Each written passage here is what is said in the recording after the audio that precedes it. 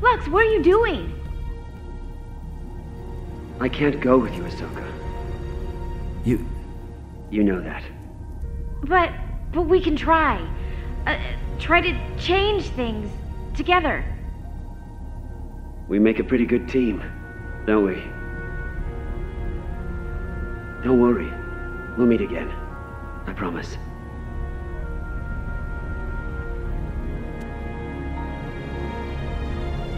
Be careful, Lux.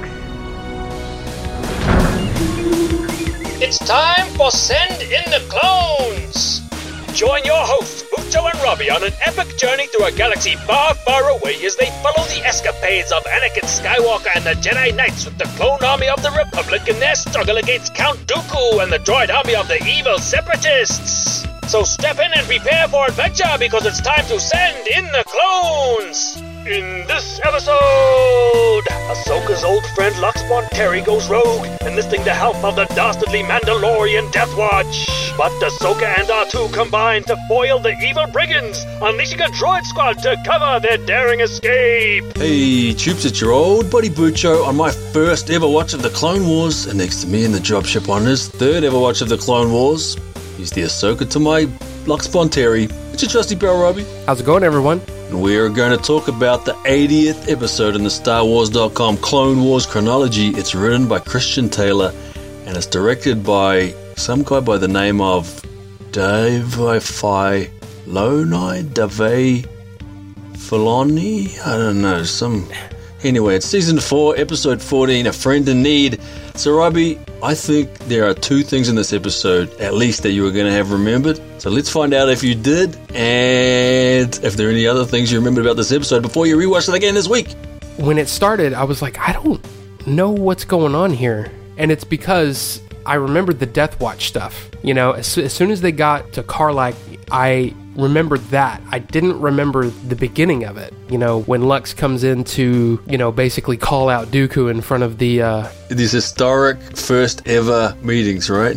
Yeah. And this kid decides, hey, I'm just going to bust into the middle of them. Yeah. He's got a lot of gumption, this kid. He's got a lot of moxie. Yeah, it kind of seemed out of place. And it was almost like, why would they even allow him to talk? Sure. You know what I mean? But no, we see the further adventures of Death Watch. Yeah, it's kind of a weird one. I'm kind of curious to see what your thoughts are on this too. So, are you saying you didn't remember that the Darksaber is in this episode, and also that you didn't remember that Ahsoka beheads 4 Mandalorians at once?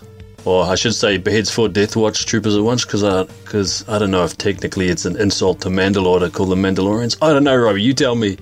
Well, for me, I mean, the Darksaber is definitely something it's kind of like the white whale, it's the holy grail, it's just a weird weapon that I really look forward to seeing. But the moment that's, probably the most iconic is the four Death Watch people being beheaded. I mean, wow. I mean, how can you not, look, how can you not make that the shot of the episode? Yep. It's so iconic. There are memes about it.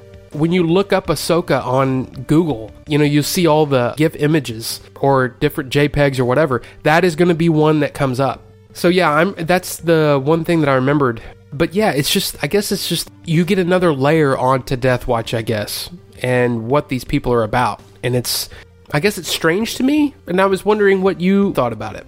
Strange in what way? You mean you mean there are unexpected elements to it? Because, Pre Vizsla in 1 seems changed from when we first met him. He always seemed like a bad guy, but here he seems unhinged and less like a commander of a soldier unit and more almost like a leader of a biker gang or something. He's he's such a loose unit in this episode. Was that part of it? Yeah, I guess it's just because in the previous episodes with Death Watch, they seemed like, they were definitely an outlying group, but they almost turned Death Watch into like a group of pillagers, Right. Or this we're just going to cause havoc and, you know what I mean? It's, I guess, aimless because it was, I don't know, like droid torture? It just seemed strange to me. I guess maybe it's because I felt like Death Watch was, look, they're definitely a terrorist group, but I felt like they had honor. There was a level of honor that was still there. And here, there is no honor.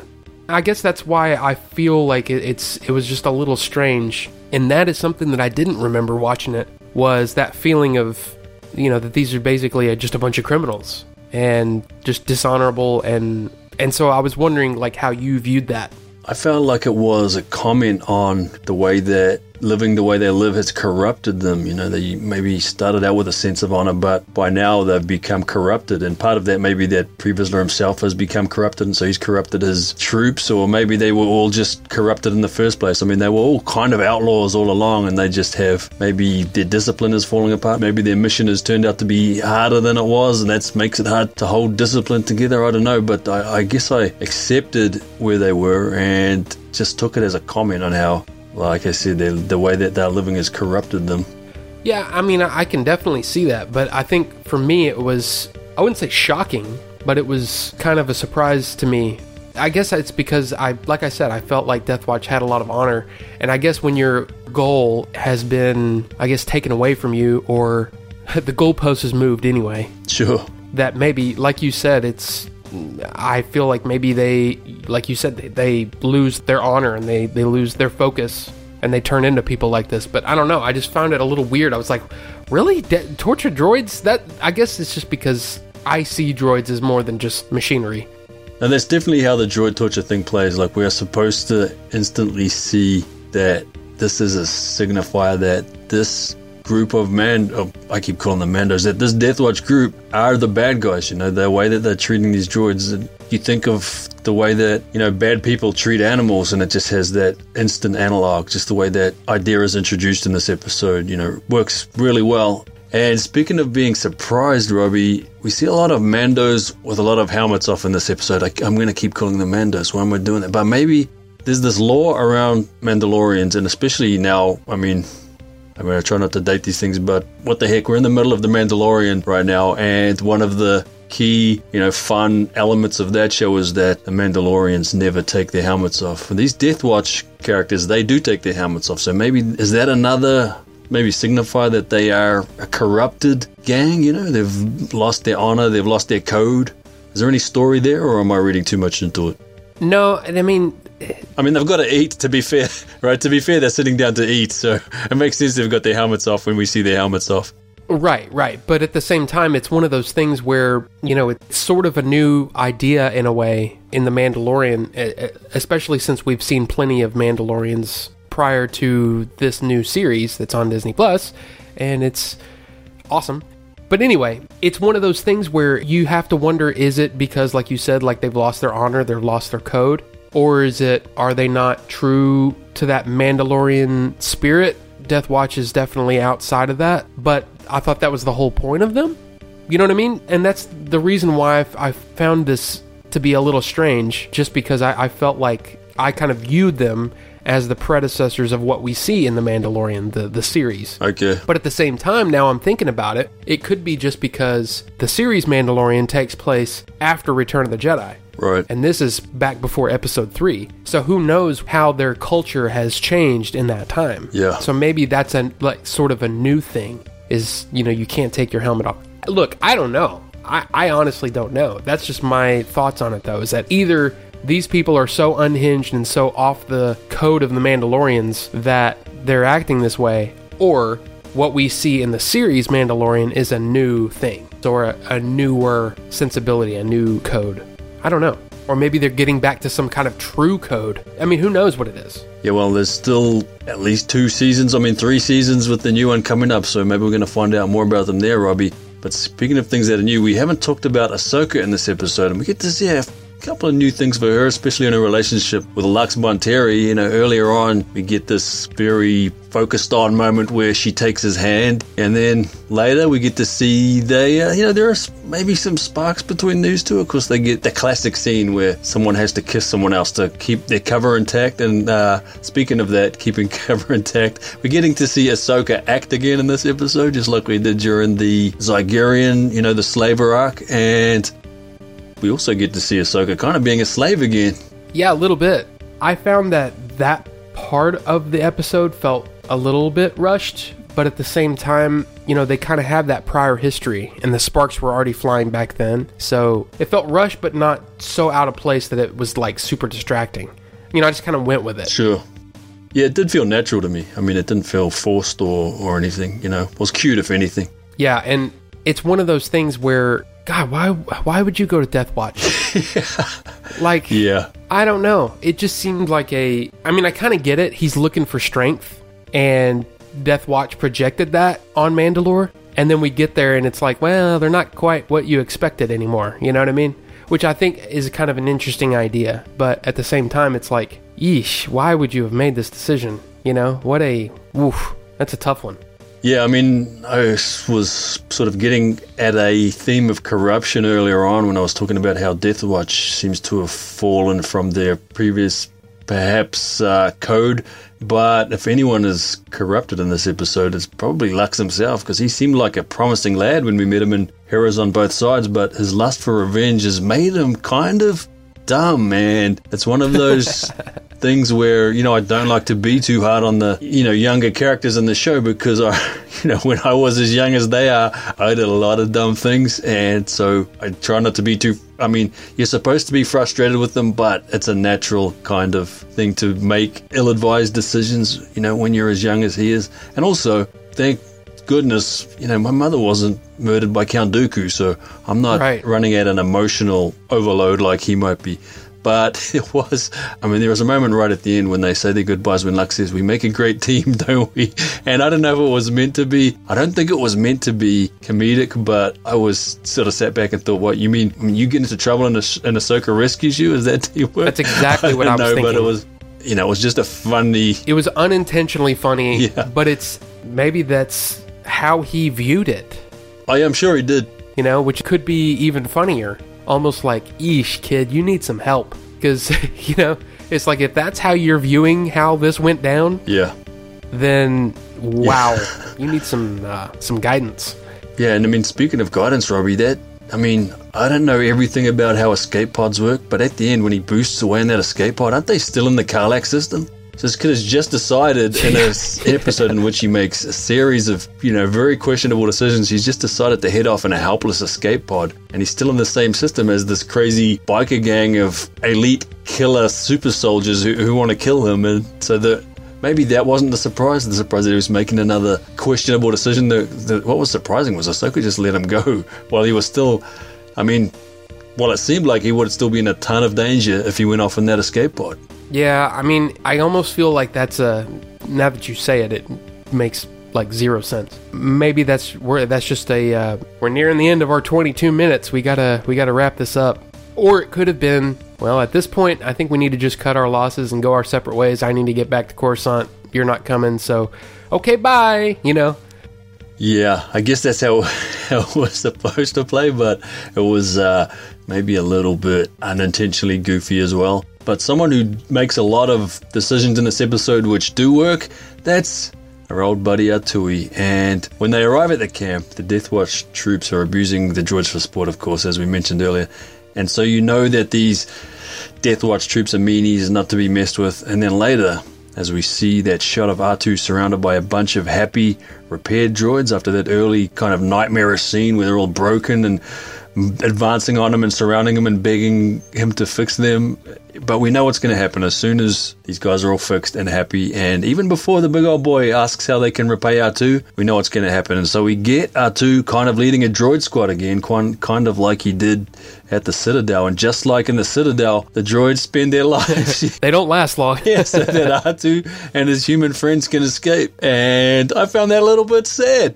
Oh, no, I totally got the same thing. And it almost reminded me of one of the Toy Stories. I don't know which one it is, honestly, because it's been so long since I've seen those. But yeah, I haven't seen the early ones for a long time.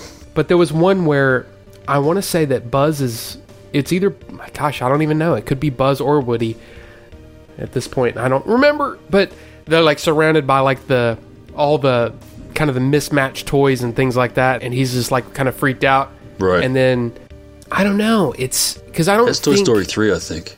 That's the one with the evil bear, right? Gosh, I don't know, man. It's been so long. It's been way too long. And they're really good movies, but I just haven't watched them in a long time. But what I was trying to say is, I don't think R2 did it because he was seeing the future and say, oh, well, maybe these guys can come in handy later. Sure. I got a real feeling of that he was doing it out of the goodness of his little droid geared heart. I did too. You know what I mean? Yeah. I don't think he was cynically trying to fix them. I just think that I was just made it was sad at the end that they all went out. Oh, no, for sure. But I felt like a lot of times there's a lot of things that happen in, any movie really, where things are shown for a reason because they're going to come up later.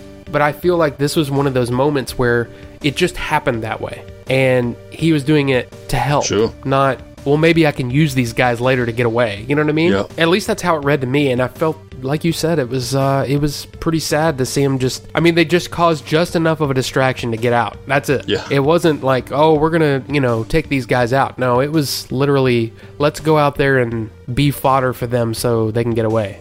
Pretty sad. It was, Robbie. But R2's moments weren't all sad in this episode, of course. And there was a funny kind of moment that I don't even know really why I laughed, but the way that R2 picked up Ahsoka's lightsabers just when he found them in the cabinet or the locker or whatever it was on the ship, just the way he was sort of holding them gingerly, just like a human might hold them between the forefinger and thumb, as if that was something a little bit gross. That was comedic to me. I had a little laugh at that.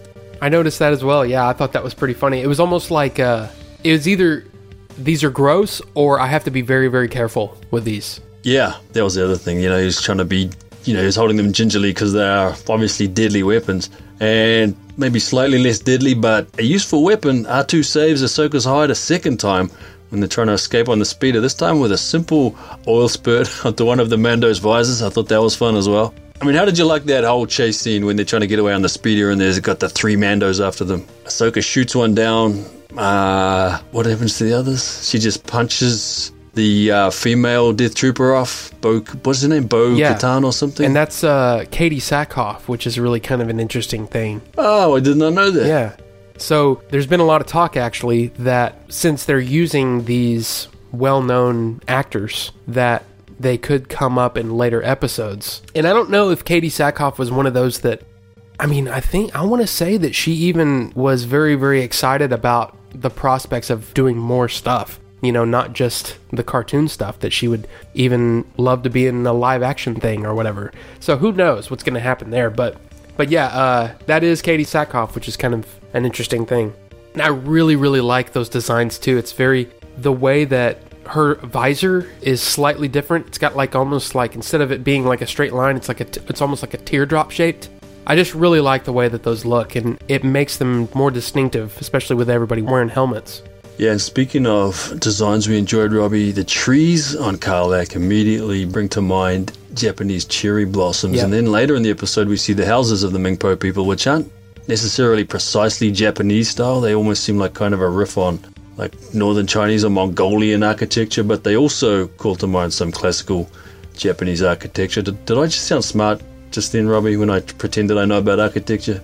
Did that work, do you reckon? Sure. You're going to pull that off? Because I'm no architecture expert. I just thought they looked cool. Let's just say that. And also cool in this episode, there's a pretty but kind of oddly distant and synthesized quote of Ahsoka's theme when Lux is telling Ahsoka that he can't go with her. And so even, whatever reservations I might have about that scene, about maybe it's unintentionally comedic or maybe it doesn't actually make any sense, I still really always enjoy hearing Ahsoka's theme, and I like that sweet quote of it. But speaking of things that we thought were pretty or nice to look at design-wise, we've already given away our favorite shot of the episode. Obviously, it's Ahsoka beheading the 4 Mandos at once.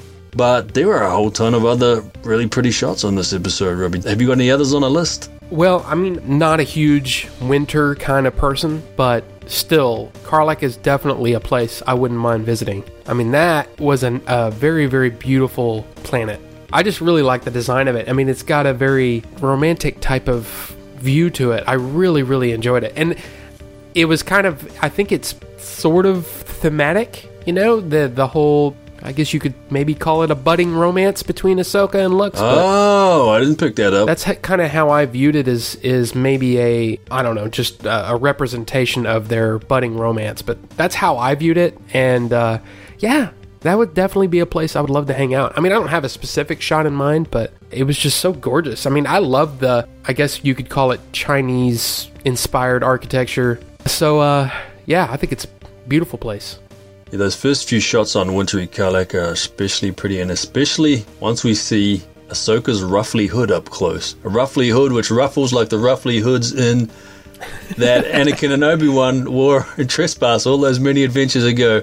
And one of my favorite shots actually features that ruffly hood. It's just after Tryla asks Ahsoka to save her people, and one of the saddest moments of the episode, and it's a low angle shot looking up at Ahsoka with a stormy sky above her, and there she's lit by the fires, and her expression turns from concern and sadness and confusion to steely resolve. Do you remember what Anakin said about Ahsoka to Master Plo, Robbie? Anakin said no one has her determination. And so, of course, we soon see that steely resolve and determination isn't quite enough on its own to take a whole squad of Death Troopers down. But still, it's just really cool and kind of a poster-worthy shot. And also poster-worthy is that shot of Ahsoka standing up outside in the storm. The moment she realizes R2's new buddies are on the scene and will stand with Ahsoka and Lux. And that also, speaking of the music from earlier, that's accompanied by some very dramatic or maybe even melodramatic choral music, perhaps recalling that Jewel of the Fate style, war choir kind of thing. Did you like that music too, Robbie? I honestly don't remember it. I guess it didn't, strike a chord with me. Oh, boom. I give that 4 out of 4 on the 10 out of 10, Robbie. That was a good one. And of course, we all know what the favorite shot of the episode was. So before we bring this one for a landing, we need to sum up and give our ratings. So after your third ever watch of A Friend in Need, Robbie, how did you like and where does A Friend in Need sit on that 4-star Robbie scale? I gotta be honest, I'm not a fan of this episode. I love the look of it, and technically it's fine. I just don't think it's one of those things where it furthers Lux's character, but I don't really feel like we learn a whole lot about Ahsoka in this one. And since Lux is definitely a side character, it's not exactly 100% needed. So for me, this one sits at about a 2.5 out of 4.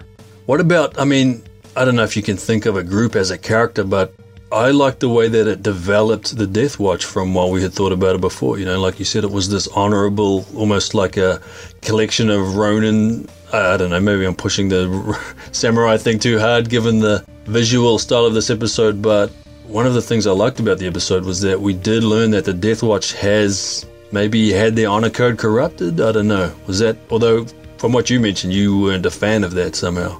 Well, it just felt, I guess it just didn't hit me very well, and it came across as distracting instead of like me accepting it. And maybe that's my own brain getting in the way. It's not that I disagree with the choice. It's just that I feel like it wasn't earned. Or maybe it's because maybe it's because it was all rushed. Because I feel like maybe a scene with, I don't know, I almost feel like Ahsoka could have called him out on it. And it could have been an opportunity to kind of explain that, hey, we've been on the run for whatever, and we've been doing this, and things aren't working out. I don't know what it needed for that to have worked for me, but it felt sort of an arbitrary kind of decision and almost like a wasted opportunity. So that's why I'm kind of like, on its own, I feel like it's not super necessary to the overarching plot. Sure. But that's just me. That's just my take on it. Yeah, no, I kind of get where you're coming from. That sort of development did work better for me, but like we've just pointed out, there were a lot of other things that kind of left me scratching my head. But those things are sort of wedged in between a lot of things that I really did enjoy. So I've got it at 6 cherry blossom. I probably can't even call them cherry blossoms because we don't know what the Star Wars version of the tree is. But let's just say, Robbie, 6 cherry blossom trees on Karlak out of 10, which, is still a positive episode for me, but, like we've just pointed out, it has a few things which just don't quite work. And that's mission accomplished for Season 4, Episode 14, A Friend in Need. So, Robbie, won't you please let the troops out there know if they want to tell us that we got this wrong and this is actually an excellent episode, what are our communications channels? We're Bucho and Robbie at Gmail, Twitter, and Instagram. That's BUCHOANDROBBY. Yes, sir, and of course the troops can join us again next time for the 81st episode in the StarWars.com Clone Wars chronology. It's Season 4, Episode 15, Deception. And until then, this is your old buddy Bucho, alongside your trusty pal Robbie, and we are out. Remember, you can support Send in the Clones for free simply by rating and reviewing the show on iTunes or any other podcast platform, and Mucho and Robbie will read the review on a future feedback episode. And speaking of feedback episodes, you can also send either a text or an audio message of 60 seconds or less to muchoandrobbie@gmail.com. May the Force be with you.